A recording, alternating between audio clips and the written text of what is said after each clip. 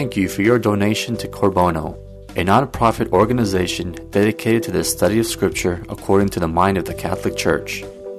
If you like this talk, we invite you to share our website, www.corbono.com, with others so that together we may participate in the evangelization of the third millennium. Our speaker, Najim Awad, lives in San Diego, California with his wife and 7 children and has been studying and teaching Scripture since 1995. Najim believes the Catholic Church holds and teaches the fullness of truth, and with his tremendous zeal and insight, he is able to communicate that raw truth without sugarcoating the teachings of the Catholic Church. He also believes that our job is not to change the truth, but to communicate it clearly and directly to others. And now, here's Najim.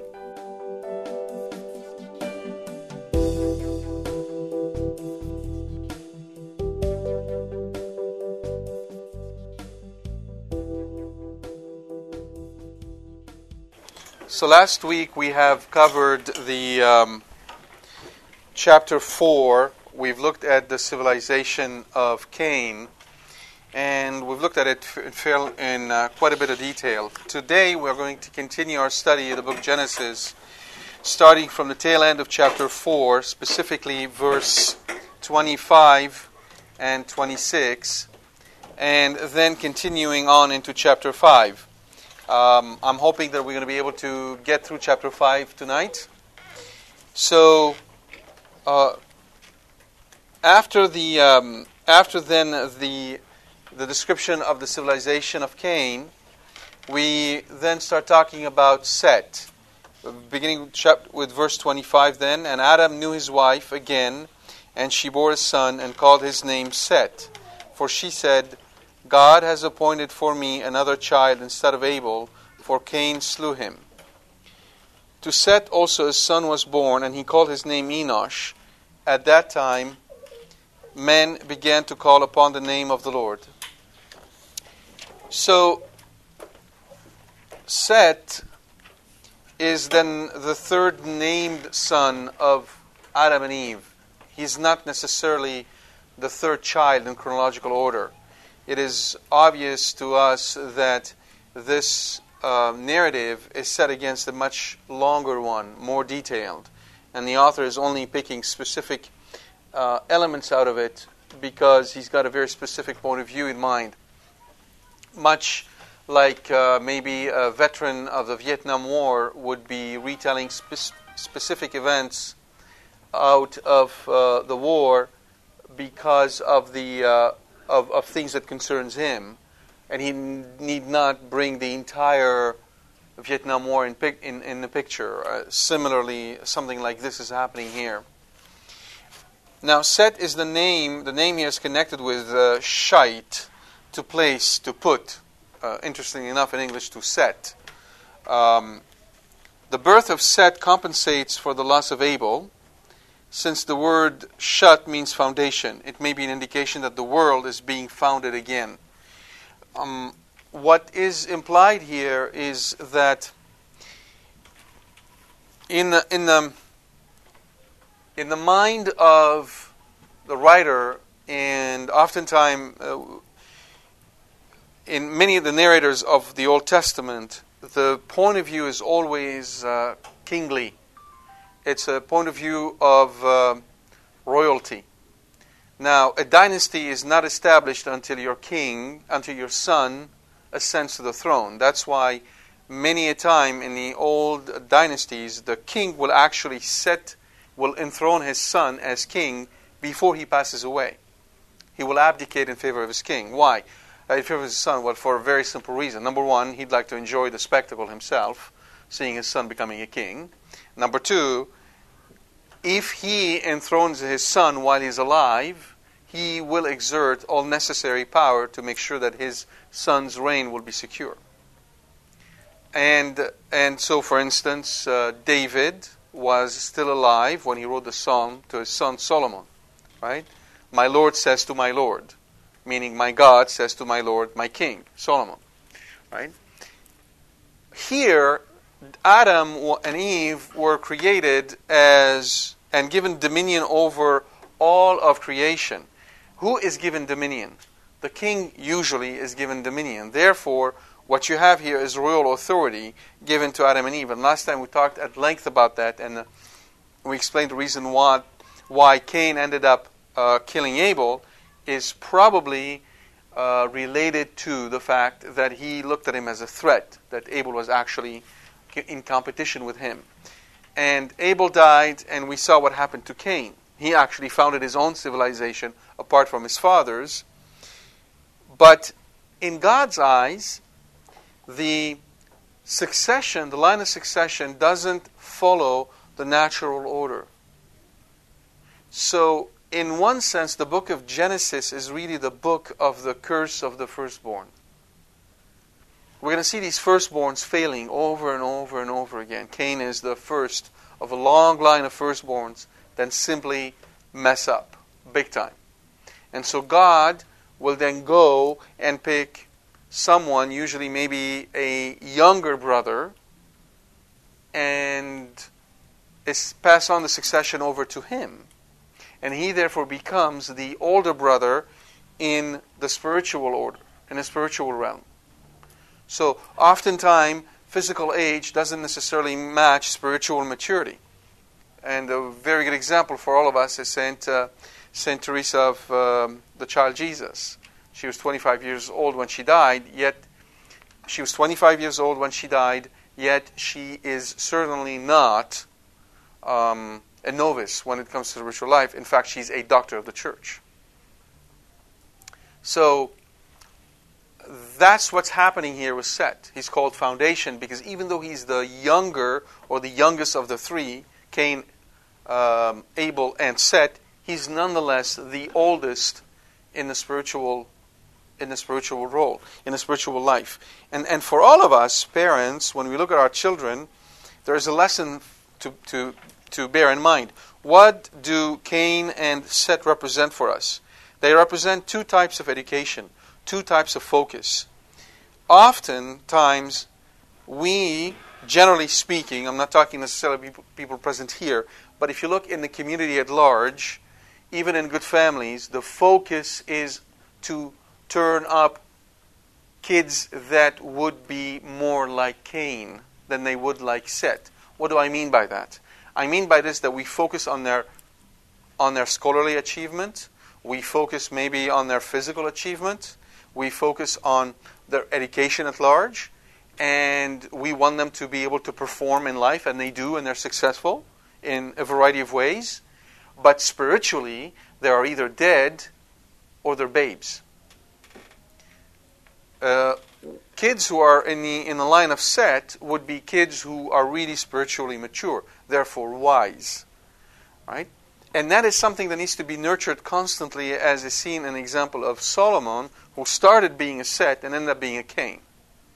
So nothing is given, and whatever is given is not necessarily guaranteed, right? It's an ongoing work that has to be done for all of us. It's something we need to be borne in mind for us, parents, and for children. Where is your focus as kids? Do you complain when your mother asks you to say the rosary because you don't have time? Do you complain when you're asked to spend maybe 10 minutes or 15 minutes in prayer every day? If you're not spending time in prayer every day, how can you really call yourself Christian? Are you car wash Catholics? You go to Mass every Sunday and that's it. You've done your duty, and the rest of the week you act like pagans. And to act like a pagan, by the way, doesn't necessarily mean act badly. There are good pagans out there. They behave themselves in a natural order appropriately. They have the cardinal virtues: prudence, justice, fortitude, and temperance. They don't have to believe in God to have those virtues. Right? The only virtues that we receive by grace are the theological virtues: faith, hope, and charity. But the pagan ones, everybody receives. Is that what you are? And here's the litmus test for all of you, for all of us. You know that we are right now entering a situation that has not been seen in a very long time. There is a global recession. The economy is hurting across the globe. It isn't just here, it's everywhere. In China, right now, there is 120,000 people. No. That's a very small number. Sorry. 1.2 million people who've lost their jobs. Right? Factories are closing left and right. Here, last month, 95,000 families declared bankruptcy. Twice as much as usual. And it is, by all accounts, it is not going to get better anytime soon. Right? Things will deteriorate, and we may be in it for a long time. If you are anxious, if you're concerned, if you're afraid of dying, all those are signs that perhaps your spiritual life may not be as deep as it ought to be. You boys in the back, you're listening to me? The two laughing over there? I'm not going to call you by names, but are you listening? Because I will call you by names next time around. So listen. This is important for you to understand, because if you don't understand it now, it's going to be a hard lesson for you to learn when you grow up. I still remember being your age. I still remember how it was for me. And I wish that back then I had someone who would have put some sense in my head. Because certainly I had none. So I sympathize with you more than you can think. But nonetheless, the important thing is that if you truly, truly think of yourself as a Christian, you young people, are you spending time in prayer? Okay. That's the question for you. Now, you may be condemned to have to come here and listen to me because your parents are dragging you here. I'm sorry for that. I didn't ask for it, okay? I'm not important, but Jesus is. Are you spending time with Him in prayer? Is He the most important thing in your life? If He is not, who are you? Cain or Seth? That is a key picture set before us, and we have to think about it. You have to think about it by doing an examination of conscience. This is something that is very important for all of us to consider. Who are we? Now, Seth named his son Enosh. Interesting. Enosh means to be weak. Who would name his son weak man? Why did he do that? Because Enosh had a realization, a simple one, but a fundamental one. We are weak. No matter how we dress it up, no matter how we paint it, we're weak. In so many different ways. Physically, we're weak. A flu comes by and we're all sick. If it's too cold, we have to have enough clothes. If it's too warm, we're sweating. That is minor variation in temperature, we're not feeling well. We age. We ache. We break bones. It's easy. Mentally, we're weak. We're stressed over assignments, over studies, over finances, over life. Psychologically, we're weak. Emotionally, we're weak. And our number one problem is we think we're strong. This is the number one problem we have, all of us. It's innate in us to think that we're strong. We're effectively people who walk around being blinded by our original sin to begin with, but also a false assumption of who we are. There's a saying that says, guys are half as intelligent as they think they are, and girls are twice as beautiful as they think they are. And it kind of reflects on the psychology of guys and girls, where girls tend to devaluate themselves and guys tend to inflate themselves. Right? We have a wrong image of who we are. Seth didn't. Seth recognized the truth. We're weak. So he called his son weak man. And what happens? What happens? At that time, men began to call upon the name of the Lord. Is there a relationship? Absolutely. You can't call on the name of the Lord if you are strong. You will call on the name of the Lord if you are weak. Let me put it to you in more bolder terms. You will not call usually on the name of the Lord if you have $1 million in the bank. You will call on the name of the Lord if you're bankrupt. All right? So, the reason why he thought he was weak, well, we don't really know, but one of the clearest reasons is because, one of the most plausible reasons I would say, is because the line of Cain was more than likely persecuting the line of Seth. Why? Because remember, Cain and his line were driven away from the ground, which was the most prized gift that God gave to their father, and they were driven away from it. But not Seth. Seth could still work the ground. And presumably, these people living in the city would then persecute him. And Victor Hugo, in his poem that I read to you, has that intuition that they were being persecuted. Presumably, this is the reason why he saw himself being weak. Cain killed his older brother, and now he's going after him. Obviously, we don't have any, this is mere speculation, but it's plausible. Psalm 101, praise the Yahweh, call out His name, make known His acts among the people. How do you praise God? How do you call upon the name of the Lord? You make known His acts among the people. That's how. What does it mean to make known His acts among the people? Do you go waving a piece of, do you put a piece of cardboard and you sort of have a declaration of what God did? No, you won't do that. How do you make known His acts among the people today? Today, how did you make known God's acts among the people? It's a question. Feel free to answer it. Did you even think about that? Did it even cross your mind? Yeah, how do you make known God's acts among His people? Do you understand the question? God does things every day. He did things today for you. How do you make those known among the people? Among your family, among your friends, the people that you know? Yes. You tell them. You tell them, but what does it assume? What does it presuppose? It presupposes that? Yes. Have you even recognized what God did for you today? Has that even crossed your mind? Are you even aware of all the things that Jesus did for you? Okay, let me rephrase the question. Can you think of 3 things He did for you today? Just 3. You don't have to answer me. But this is just to show, it goes to show how little faith we have.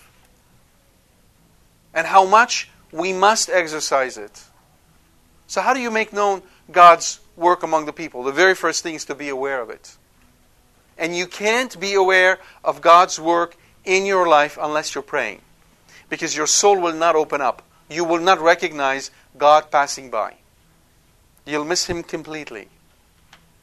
You'll miss Him because you will not see Him in that very frustrating event. You will not see Him in a game of basketball you lost. You will not see Him in a person in school that is really annoying you. You will not see Him in a really crummy day you had. You will not see Him in a child that is screaming his head off and can't quiet down. You will not see Him in a kid who is sick.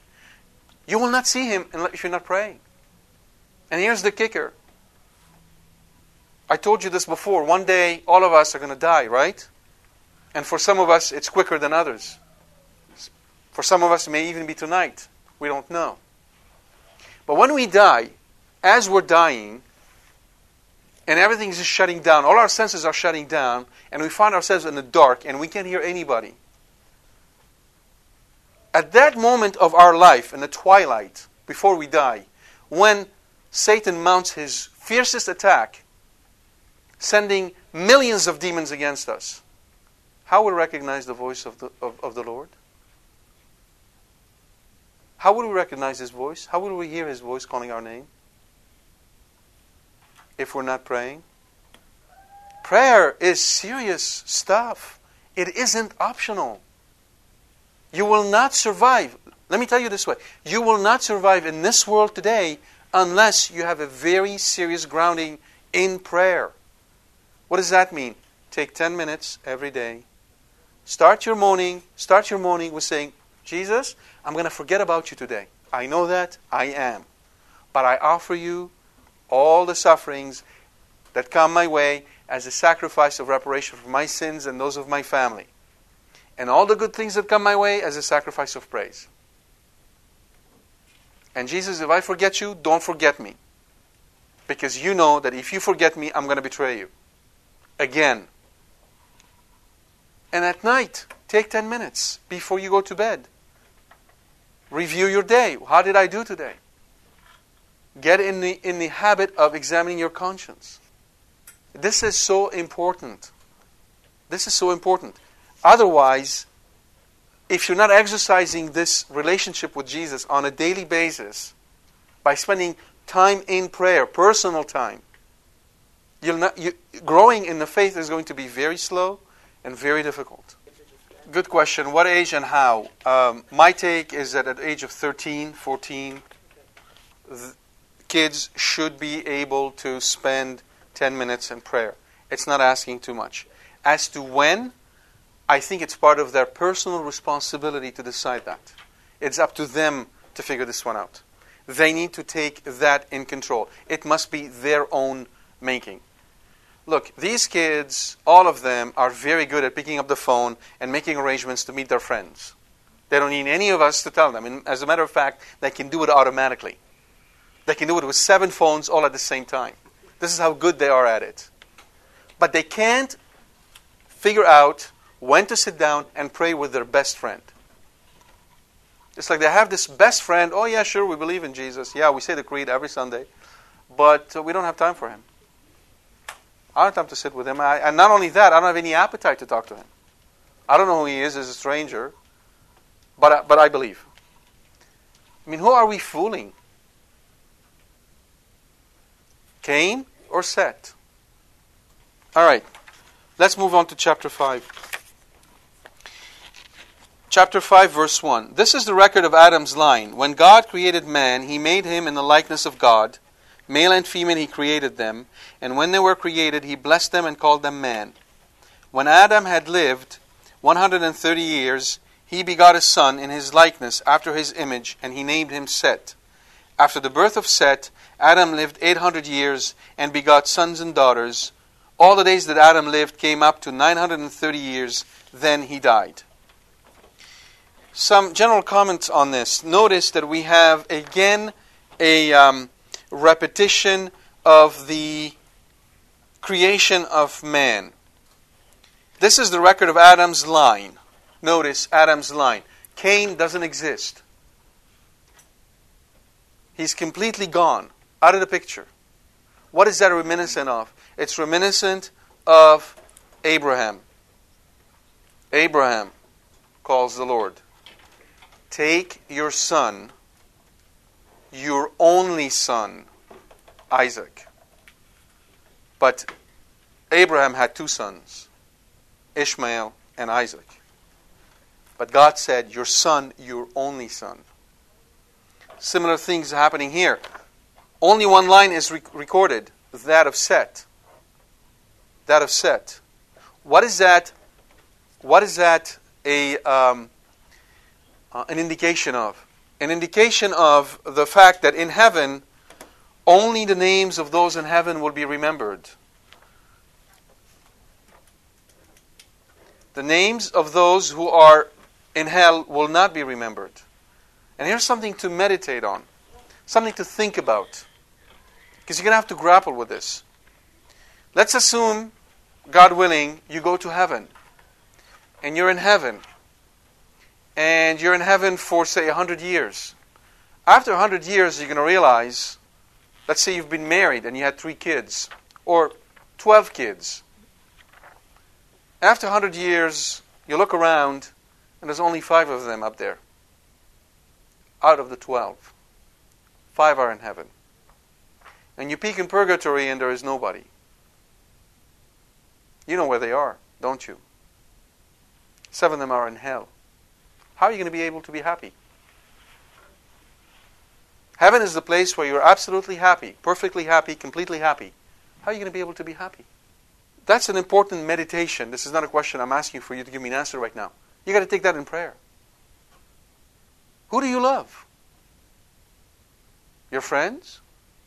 Your brothers, your sisters, your parents? They may all end up in hell. Who do you love? Who makes you happy? Do you understand why it's important for you to spend time in prayer, to know the only person you can absolutely count on? No one else. When God created man, He made him in the likeness of God. Male and female, He created them. This affirmation is important because it happens after the fall. This affirmation tells us that even after the fall, the nature of man remains in the image of God. It's a broken image, but it is still in the image of God. And both male and female partake of that image. So therefore, the dignity of men and women are rooted in the fact that they are made in the image of God, and that the fall did not destroy this image. It merely disfigured it. He created them, and when they were created, He blessed them and called them man. Saint Thomas Aquinas could very well be called the doctor of creation, because his fundamental point is that we are creatures, and we don't really understand what it means to be a creature. What does it mean to be a creature? To be a creature means there are certain things you just cannot decide on. I'll give you an example. The ant. One thing about the ant that is remarkable is that the ant is a two-dimensional creature. There is no height for an ant. So the ant reaches the end of the floor, gets to the wall, guess what? It's just a floor. Goes all the way up, and now is walking on the ceiling, guess what? It's just the floor. There's no height. Everything is flat. Who made the ant to be this way? Not the ant. Right? It's part of who the ant intrinsically is. And the ant can jump and down as long as it wants, and it will never understand anything about the third dimension. So therefore, the ant is bounded. The ant is constrained in its nature, and because it is constrained, it has the freedom to be an ant. That constraint gives us the freedom of being who we are. We are human beings. We're constrained. How so? Very simple. We're constrained in the physical order. Flap your arms as long as you want. You'll not fly. Not going to work. All right? Not going to happen. We're constrained. We're not birds. That makes us human. But our biggest constraint in the moral order. In the moral order, we are absolutely constrained. We don't fabricate morality. I can't tell you what is right and what is wrong. I don't know that on my own. If God didn't reveal this to us and wrote it in our hearts, we would not know what it is. So therefore, that tells us that we are, as creatures, commanded to do certain things. Love your neighbor as yourself. That's not a wish. That's not a suggestion. That's not an idea. That's a command. It's an order. We are commanded to love our neighbor as ourselves. And God will ask us to give account of how we loved our neighbors like ourselves. That constrains us. And this is where we have the biggest problem. I remember when I was in the university, there was this guy who was doing his PhD with me, and he was a triathlon athlete. Great runner, played soccer, did amazing things. Very competitive. And one day playing soccer, somebody kicked him in the knee and fractured his knee in 1,000 pieces. He ended up having to walk with a cane for the rest of his life. So I was walking with him, and he looked at me and he says, "Why did this happen to me? Why didn't it happen to you? You don't need your knee after all. I needed it." That's playing God. Deciding what we need, what we don't need. Pride blinds us. If we don't examine ourselves, we grow blind and proud. And God has to whack us in the face to kind of wake us up and remind us, you're the creature, I'm the creator. Right? So here, imagine these people living in Babylon. Babylon is the place where the king becomes God. Babylon is the place which celebrates pride. So it was, as I told you, the New York of the time, right? And here it is affirmed again, He created them, and when they were created, He blessed them and called them man. Notice, He created and He blessed. Okay? There is here a very profound analogy we can draw on the Eucharist. Because in the case of the Eucharist, He took the bread, He broke it, and He blessed. And truly, for man to be blessed, man, sinful man, must be broken. Just like that bread. Right? Unless a grain of wheat falls and dies, it will not bear much fruit. Right? But let's leave that and keep on going. Now, He called them man, meaning of the same nature. When Adam had lived 130 years, he begot a son in his likeness after his image. Why is that affirmed here? Because it is very important for us to understand that human nature is passed on from generation to generation. If Seth is in the likeness and the image of Adam, it implies that Seth is in the likeness and image of God. But Seth also carries that broken image that he received from his father. This is why the text doesn't say that Seth was created in the image of God, lest one thinks that Seth was free from original sin, which he received from his father. And he named him Seth. After the birth of Seth, Adam lived 800 years and begot sons and daughters, and the days of Adam lived came up to 930 years, then he died. Notice how everything is centered on sons and daughters. The whole summary of Adam's life, he was a guy who lived a long life and had lots of kids. That's how God views it. Okay? That's how God views it. Some general comments. Remember, I told you that part of the purpose of this book is a silent polemic with the Babylonian myth. In the Babylonian mythology, there is also a story of 10 antediluvian kings. Diluvian refers to the deluge, anti, before the deluge. 10 kings who lived before the deluge. Just as we're going to have now 10 names from Seth to Noah. There'll be 10 of them living before the deluge. In the case of the Babylonian myth, these kings, their lives adds up to 442,000 years. If you put them together, that's the span of life they have. In contrast, in Scripture, the years from Adam to Noah amounts to 1656. 1,656. So effectively, the account in Genesis is far more realistic than that given in the Babylonian account. So obviously, there's again this conversation that is happening between the narrator and the prevailing culture. All right. So with that in mind, here's one interesting note. This is the record. This is how this chapter begins. This is the record. Well, there is a dialogue between two 2nd century rabbis, Rabbi Akiba and Ben Azai, over Leviticus 19:18. Leviticus 19:18 is love your neighbor as yourself. That's the law. Love your neighbor as yourself. And these two rabbis were debating that particular verse, and Rabbi Akiba proclaimed Leviticus 19:18 to be the most important rule of the Torah, of the law. But Ben Azai argued that this verse, this is the record of Adam, was even more important than love your neighbor as yourself. Why? Because without Leviticus 19:18, without this is the record, Leviticus 19:18 made no sense. Without this is the record of Adam, love your neighbor as yourself makes no sense. There's a profound intuition here. We need to understand. The reason why we are commanded to love our neighbor like ourselves is because, in a fundamental sense, we share the same nature. We're not commanded to love our dog like ourselves.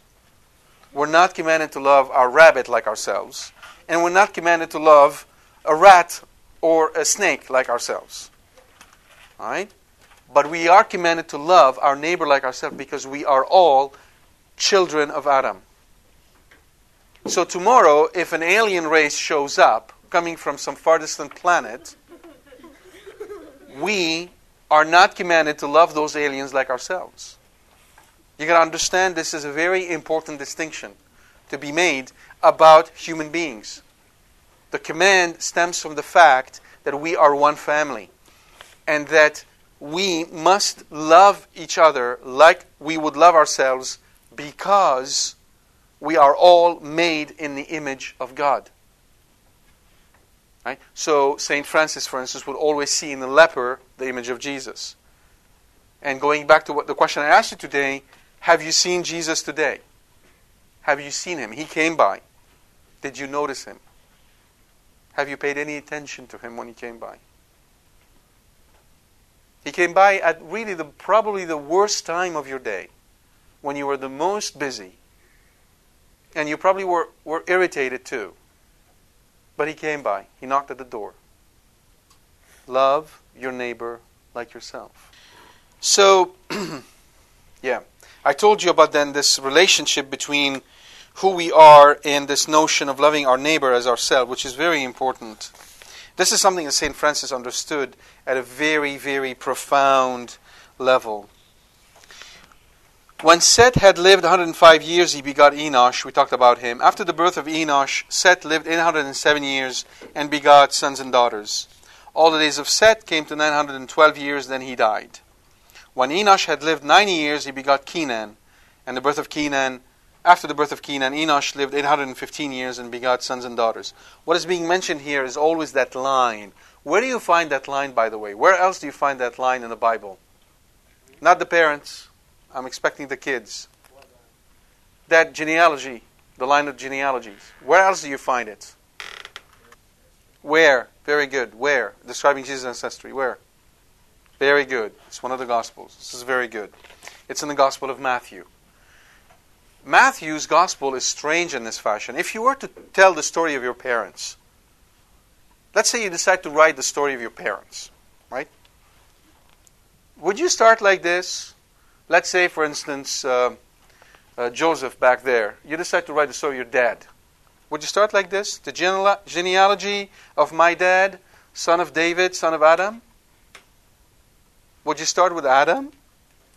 Adam begat, and he begat, and you'll have a whole 30 pages of begats with lots of Italian names in it? You wouldn't, right? Nobody does that. So why did St. Matthew start it this way? There's a fundamental reason why that I'll tell you about right now. Jesus was promised to be of the line of David. He was supposed to be a king. But remember what happened in 587, back to Babylon. The last known king of Judah had his eyes plucked, his children were killed before him, and he was taken into exile. What happened to the line? It's broken. That was a tragedy of incredible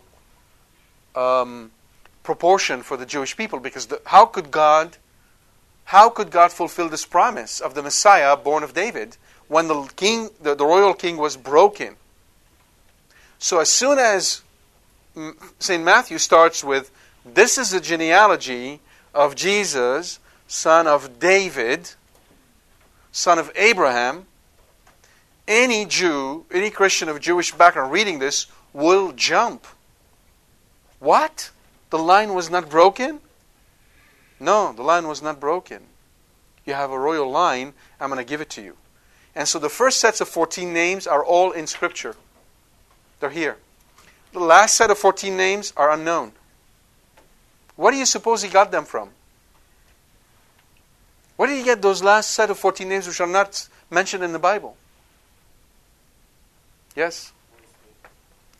Almost. Yeah, the Holy Spirit, but through whom? Jesus. Okay. But he wrote it after the Lord ascended in heaven, so you have to talk to another human being. Mary? Close. Joseph. So who's Saint Joseph then? Herod was not a Jew. Herod was an Edomite. The real king was hidden. His name was Joseph. That's what he's telling them. That's why it's so important. Yes, yes. We have no reason to doubt that they lived that long. The mere fact that we don't live this long does not imply that no other human could have lived this long. And if you remember, I told you a little bit about the singularity last time, how we are on the cusp of extending human life 1,000 years. There is no reason why they could not have lived that long. The mere fact that we can't have a scientific proof of something does not disprove its existence. Simple as that. Correct. Yes, well, God didn't make Adam and Eve immortal in the sense that Adam and Eve could not die. They could still die. But what He gave them is the ability not to be affected by age or by disease. But Adam could have died if he had fought, say, Satan, and Satan may have killed him, right? So that's part of the lecture we talked about.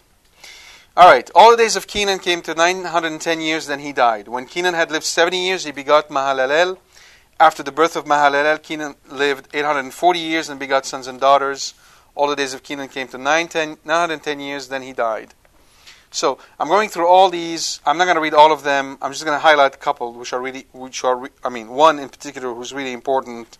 So Mahalalel gave birth to Jared, and then he lived 895 years. Jared gave birth to Enoch, and he lived 800 years.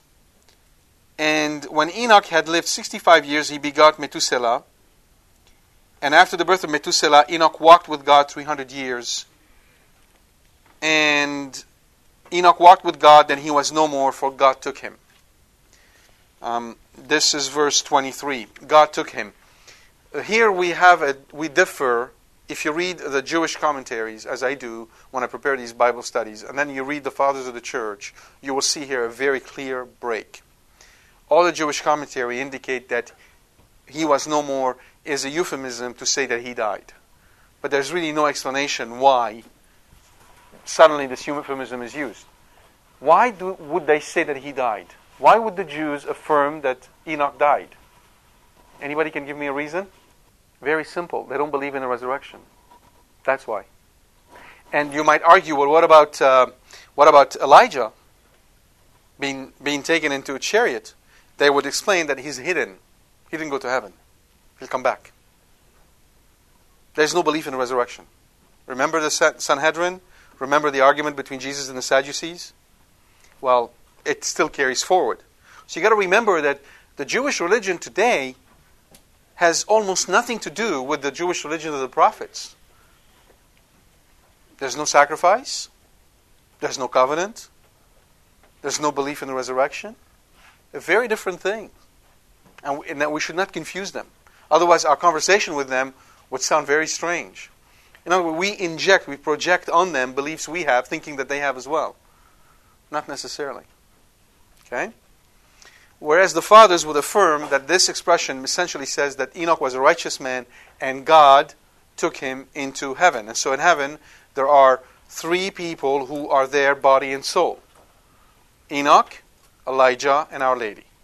And that's one way to argue against Protestants who might tell you, well, why do you say Mary went to heaven, body and soul? Well, that's why we say it.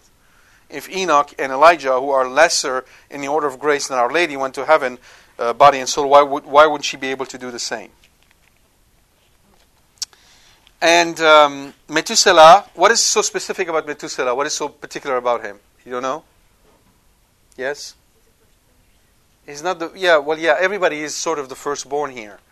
But what is so specific about Methuselah? What record does he hold? The oldest. The oldest. The longest lived of them all is Methuselah. Oddly enough, ironically enough, the one with the shortest life gave birth to the one with the longest life. Right? And there's no coincidence there. It's the order of grace, obviously, that plays here. 365 years, which makes somebody think that, well, that's the number of days, obviously the number of days that the earth rotates around the sun, therefore there's a relationship there.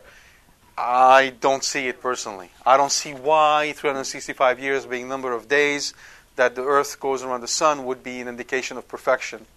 So I don't give much attention to that, to this kind of commentary. He was righteous. Walking with God. Yeah. By the way, walking with God, if you read the prophet Malachi, with a slight variation, walking with God, is the description of the holy priest. So the holy priest is the one who walks with God. But that also applies to our children, where we again ask the question, have you been walking with God today? By the way, Methuselah's name is variously interpreted as either the man of the weapon or the man of the infernal river. Not a pleasant name, again. And it's a hint about the life that they led, presumably under the constant persecution from the civilization of Cain. Now, verse 28, when Lamech had lived 182 years, he begot a son, and he named him Noah, saying, this one will provide us relief from our work and from the toil of our hands, out of the very soil which the Lord placed under a curse. Why would he say that? Why would he say about Noah that this one will provide us relief from our work and from the toil of our hands, out of the very soil which the Lord placed under a curse? Notice, which the Lord placed under a curse. There is no ambiguity in the mind of Lamech that God placed the soil under a curse. Okay? So why would he say that? Yes, it can be explained by a very simple contextual reference, and that is Noah is the first to be born after the death of Adam. And the thought here on Lamech's part might have been that since Adam died, the curse would die with him. Unfortunately, it doesn't. Okay? This one will provide us relief from our work and from the toil of our hands, out of the very soil which the Lord placed under a curse. Now, remember, this is the 10th generation. Noah is the 10th generation. What does the number 10 represent? The 10 Commandments. Yes, but why is it 10? Very good. Why is it 10 commandments, not 12, not 8? Why 10? What about 10? 10 in Scripture is always a symbol of fullness, completion. Right? And this is something most Protestants miss completely, and then they go on a tangent talking to us about the millennium. You know, the reign of Jesus on earth for 1,000 years. You've heard that, haven't you? Why do they get confused? Because it speaks of, then he will reign for 1,000 years. Well, what is 1,000 in terms of 10? Can anybody tell me? Yes? 10 times 10 times 10. 10 times 10 times 10. Now, here's the deal. In Hebrew, there's no superlative. So, I want to say good, I'll say good. I want to say better, I'll say good, good. I want to say best, good, good, good. That's why we say that the Lord is what? Holy, holy, holy. Why repeat it 3 times? Because we're really saying the Lord is the holiest. So what is thousands? 10, 10, 10.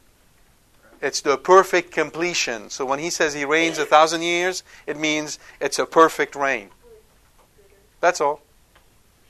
See how misunderstanding words in their proper context gets you going on a tangent, and you write books about this, and you make movies, and you're completely off track.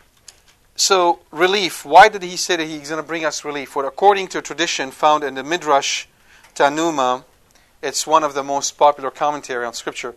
Noah was the inventor of the plow. So he is the initiator of true agriculture versus horticulture. You know, horticulture is the cultivation of flowers or plants, individual plants. Agriculture is the cultivation of the field.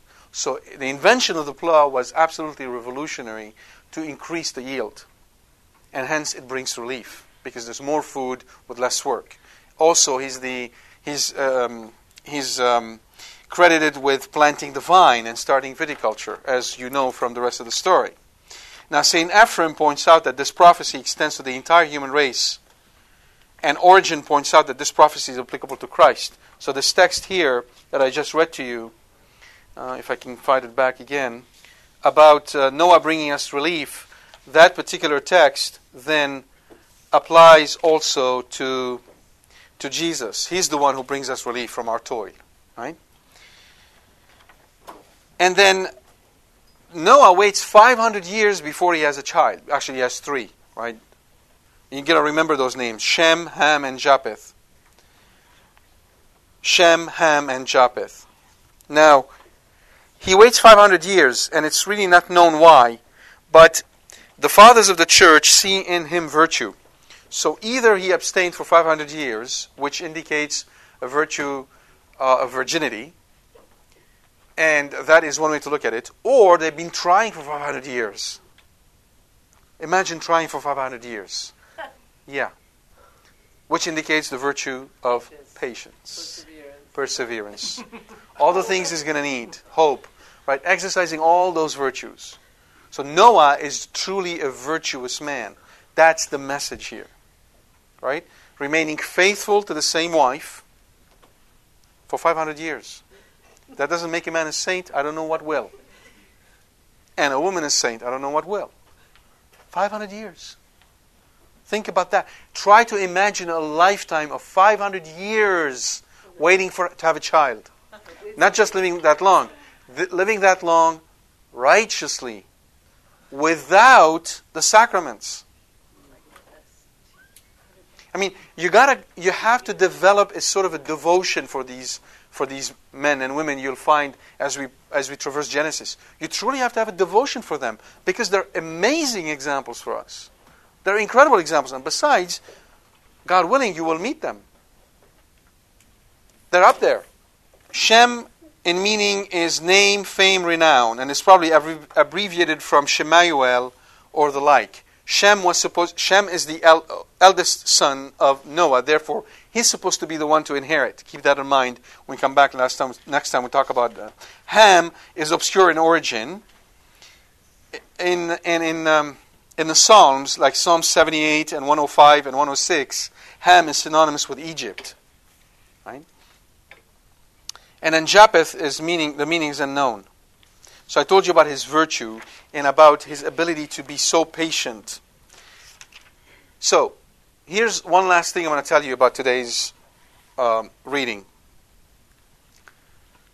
If you now juxtapose the civilization of Cain on one hand, the civilization of Seth on the other, the civilization of death, the civilization of life, you see God's patience, 1,656 years.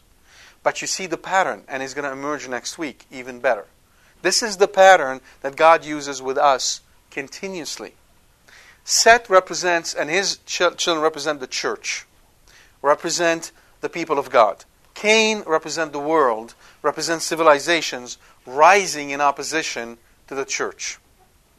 God remains patient until what? What triggers God's curses? What is the one singular event that triggers God's curses? Yes? It was the falling of Adam and Eve. Correct. But in after the fall, what will trigger that? What triggers that is when the people of God, the church, gets to a point where good is called evil and evil good. In other words, when the priestly order of the church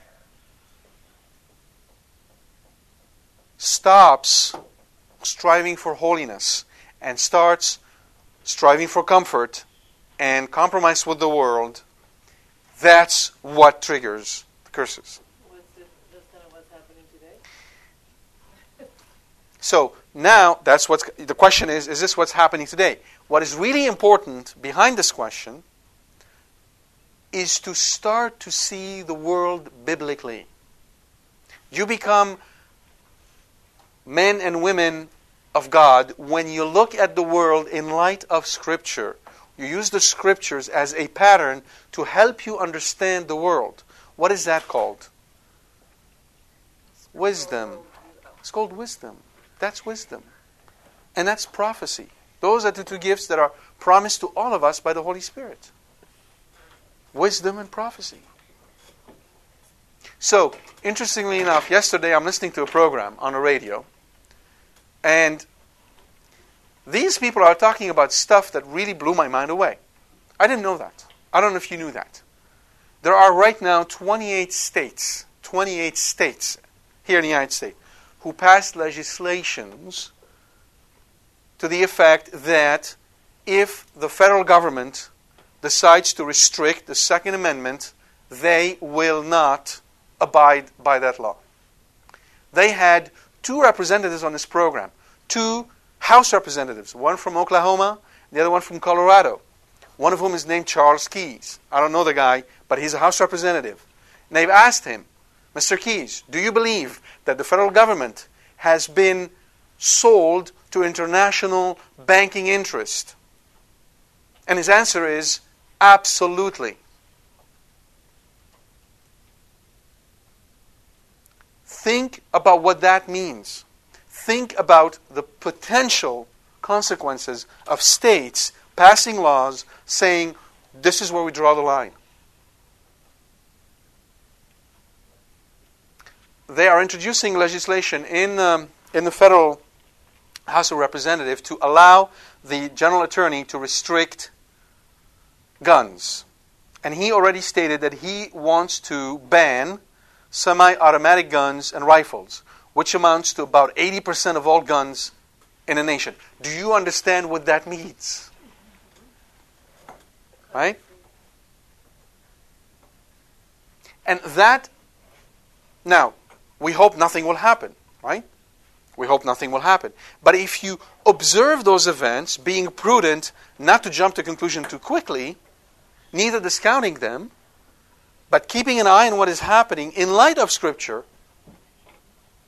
you begin to enter into conversation with Jesus. Lord, what are you up to? At the end of the day, we know and believe that you are the King of Kings, the Lord of history. Nothing in history escapes you. And if this is happening, it is for our greater good, for the greater good of the church. Now, if you call some of us to suffer for some time, as you tell us in the book of Revelation, maybe you call some of us to martyrdom, maybe you call some of us to endure. In all cases, Lord, give us the grace to do your will. We prepare ourselves for whatever is going to come our way. I'm not saying I know what's going to happen. I don't know. You understand? I'm not telling you this is going to happen. I'm not trying to be a prophet here. All I'm trying to say is this is how you read the world in light of the patterns you see in Scripture. And we're going to see this pattern today repeated over and over again throughout all of Genesis. That same pattern repeats. Because this is how God deals with us. And the book of Genesis is there to teach us this pattern in a very applicable way. And by the way, what I just told you on the macro level applies to you personally. On your personal moral life. Are you too distracted by yourself, by your self-image? Are you really focused on how do I look and what do I dress? Or how much muscle mass I have and how high I jump? Is that the focus of your life? Has it been such that you actually are forgetting God? You're forgetting that you're a creature? Guess what He's going to do? He might send you a rash on your face. Okay? He might get you to break a leg. His way of saying, slow down. We need to talk. You're not paying any attention to me. Where are you going? Do you have any idea where you're going? Yeah. He's the Creator. He can do whatever He wants with you. Do you understand that? So therefore, pray that you may know His will for you today. And it's okay if you're praying to get to know His will because you're afraid for your own sake. That's okay. It's not the best and purest intention, but you know what? He'll take it. He'll be really happy with that. You're paying attention to Him. So for no other reason, because you don't want to have an acne, pray. Or you don't want to break a leg playing basketball, pray. It's okay. He'll take that.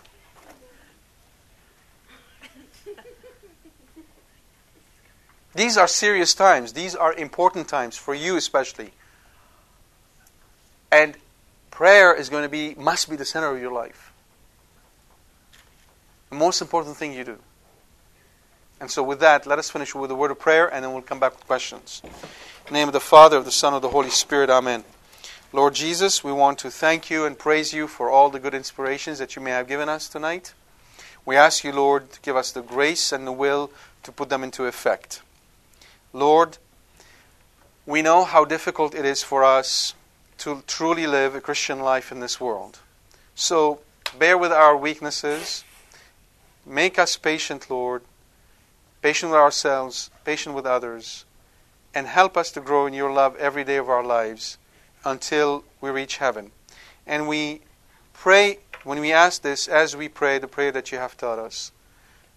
Our Father, who art in heaven, hallowed be thy name. Thy kingdom come, thy will be done on earth as it is in heaven. Give us this day our daily bread, and forgive us our trespasses, as we forgive those who trespass against us. And lead us not into temptation, but deliver us from evil. For thine is the kingdom, the power, and the glory, now and forever. Amen. In the name of the Father, the Son, and the Holy Spirit. Amen. Questions? What was the connection between people living less after the flood? There is really no explanation that we have. There are some suggestions, some thought. There's a priest who wrote a book where he collected a whole set of evidence. It's an older book, though. It is an interesting theory. Don't know to what extent it's true. His take is that before the flood, people never saw the sun. Earth was covered with clouds continuously. And that had an effect on longevity. He brings to bear a whole bunch of different facts. And that when they saw, that's why it's so important when he said, I will show you the rainbow. Because when the rainbow showed up, that was the first time they ever saw the sun. And then when this happened, nature changed and their longevity changed as well. It's one theory. We really don't have any particular, we don't have really good explanation for it. It's a good question. Okay. So there's two things. There's the rosary and there's personal prayer, right? In both instances, if you think about the duration of that prayer, the rosary is said in 15 minutes usually. Nobody's going to die if they sit 15 minutes. Right? Nobody. If you were asking them, sit here for 2 hours, it's a different story. If you play a movie, it's maybe wait for a movie. Exactly, right? And so that's the test, right? Okay, if you sit a rosary, I'll let you go play a game. See how they perk up, right? So, no, we have to induce discipline in them. We have to realize also that as soon as you talk about prayer, right, as St. Peter said, you're not just fighting yourself. You're fighting the devils, the world, and the flesh. All three conspire to create this artificial, depressive state. Oh, I'm tired. Right? But they're really not tired. It's just that there's pressure being put on them, and it's an uphill battle. Prayer will be initially an uphill battle. The rosary oftentimes will always be an uphill battle for most people. Right? That's the nature of the prayer. But personal prayer, if they persevere in personal prayer, then as they enter into these mansions, St. Teresa in her book, The Interior Castle, speaks of 7 mansions. When they reach, God willing, the 3rd and 4th mansion, the nature of things change. And so perseverance in prayer is fundamental. It's like muscles, right? They're doing push-ups. When they start, they may be able to do 2. But if they persevere, they can build up to 60. Same thing. Well, no. What I would recommend for personal prayer is the following format. You have to have a timer, and you have to be able to sit in a quiet place. And a quiet place where you can actually turn off all the lights eventually. You start with Scripture. Open Scripture. Read a small paragraph, like 5 lines. Slowly. Right? And if nothing catches your attention, keep on reading. But eventually something will. As soon as this happens, set the book aside, turn off the light, and focus on this. So start with glory to God. Because you want to glorify the Father, the Son, and the Holy Spirit when you begin. Start with that. Glory to God, our Father. Right? Very simple. Then you read this passage, you close your eyes, and you imagine you're right there. Right in that scene. Let's say it's the woman caught in the act of adultery. They brought her to Jesus. Jesus is about to say something. Well, put yourself right there in the crowd and watch Jesus. Watch the woman. Imagine what's going on. What was she doing? Why? What happened? Why are these men so heartless? And let God, then let the Holy Spirit open your mind to something He needs to tell you. So this is not contemplation. This is really a prayer of the mind. But it's very fruitful. if you persevere in this prayer long enough, what ends up happening eventually is God is going to come in and quiet down all your senses. And then you enter into contemplation, which is really silence. And in that case, it gets really interesting because they asked an old nun, when you pray, what do you say? She's been at prayer for a long time, right? She looked at them, she said, well, I look at him and he looks at me. Which for us, if you've never been in contemplation, makes no sense. But if you understand true love, it makes perfect sense. Because in true love, there's no need to exchange words. You just have to look. That's the whole exchange. So that's the intimate union with Jesus, which is what he wants to invite us to. And as everybody starts to get into this contemplative life, their entire makeup, their entire quality of life changes completely. The fruits are amazing. So here's the other question. How do I know if my spiritual life is fruitful? Whatever kind of prayer you have right now, how do you know if you're making progress in your spiritual life? Pardon? Actions of the day. Actions of the day. Reactions. More specifically, the virtues. Right? The virtues. Are you growing in the virtues? If you're growing in the virtues, your spiritual life is fruitful. Even if it feels completely dry and you're distracted, can't even think straight, it doesn't matter. That's how you judge it. You judge it by the virtues. Are you growing in all the virtues? If you are, your spiritual life is fruitful. Any other question? Very good. God bless you, and we'll see you next week.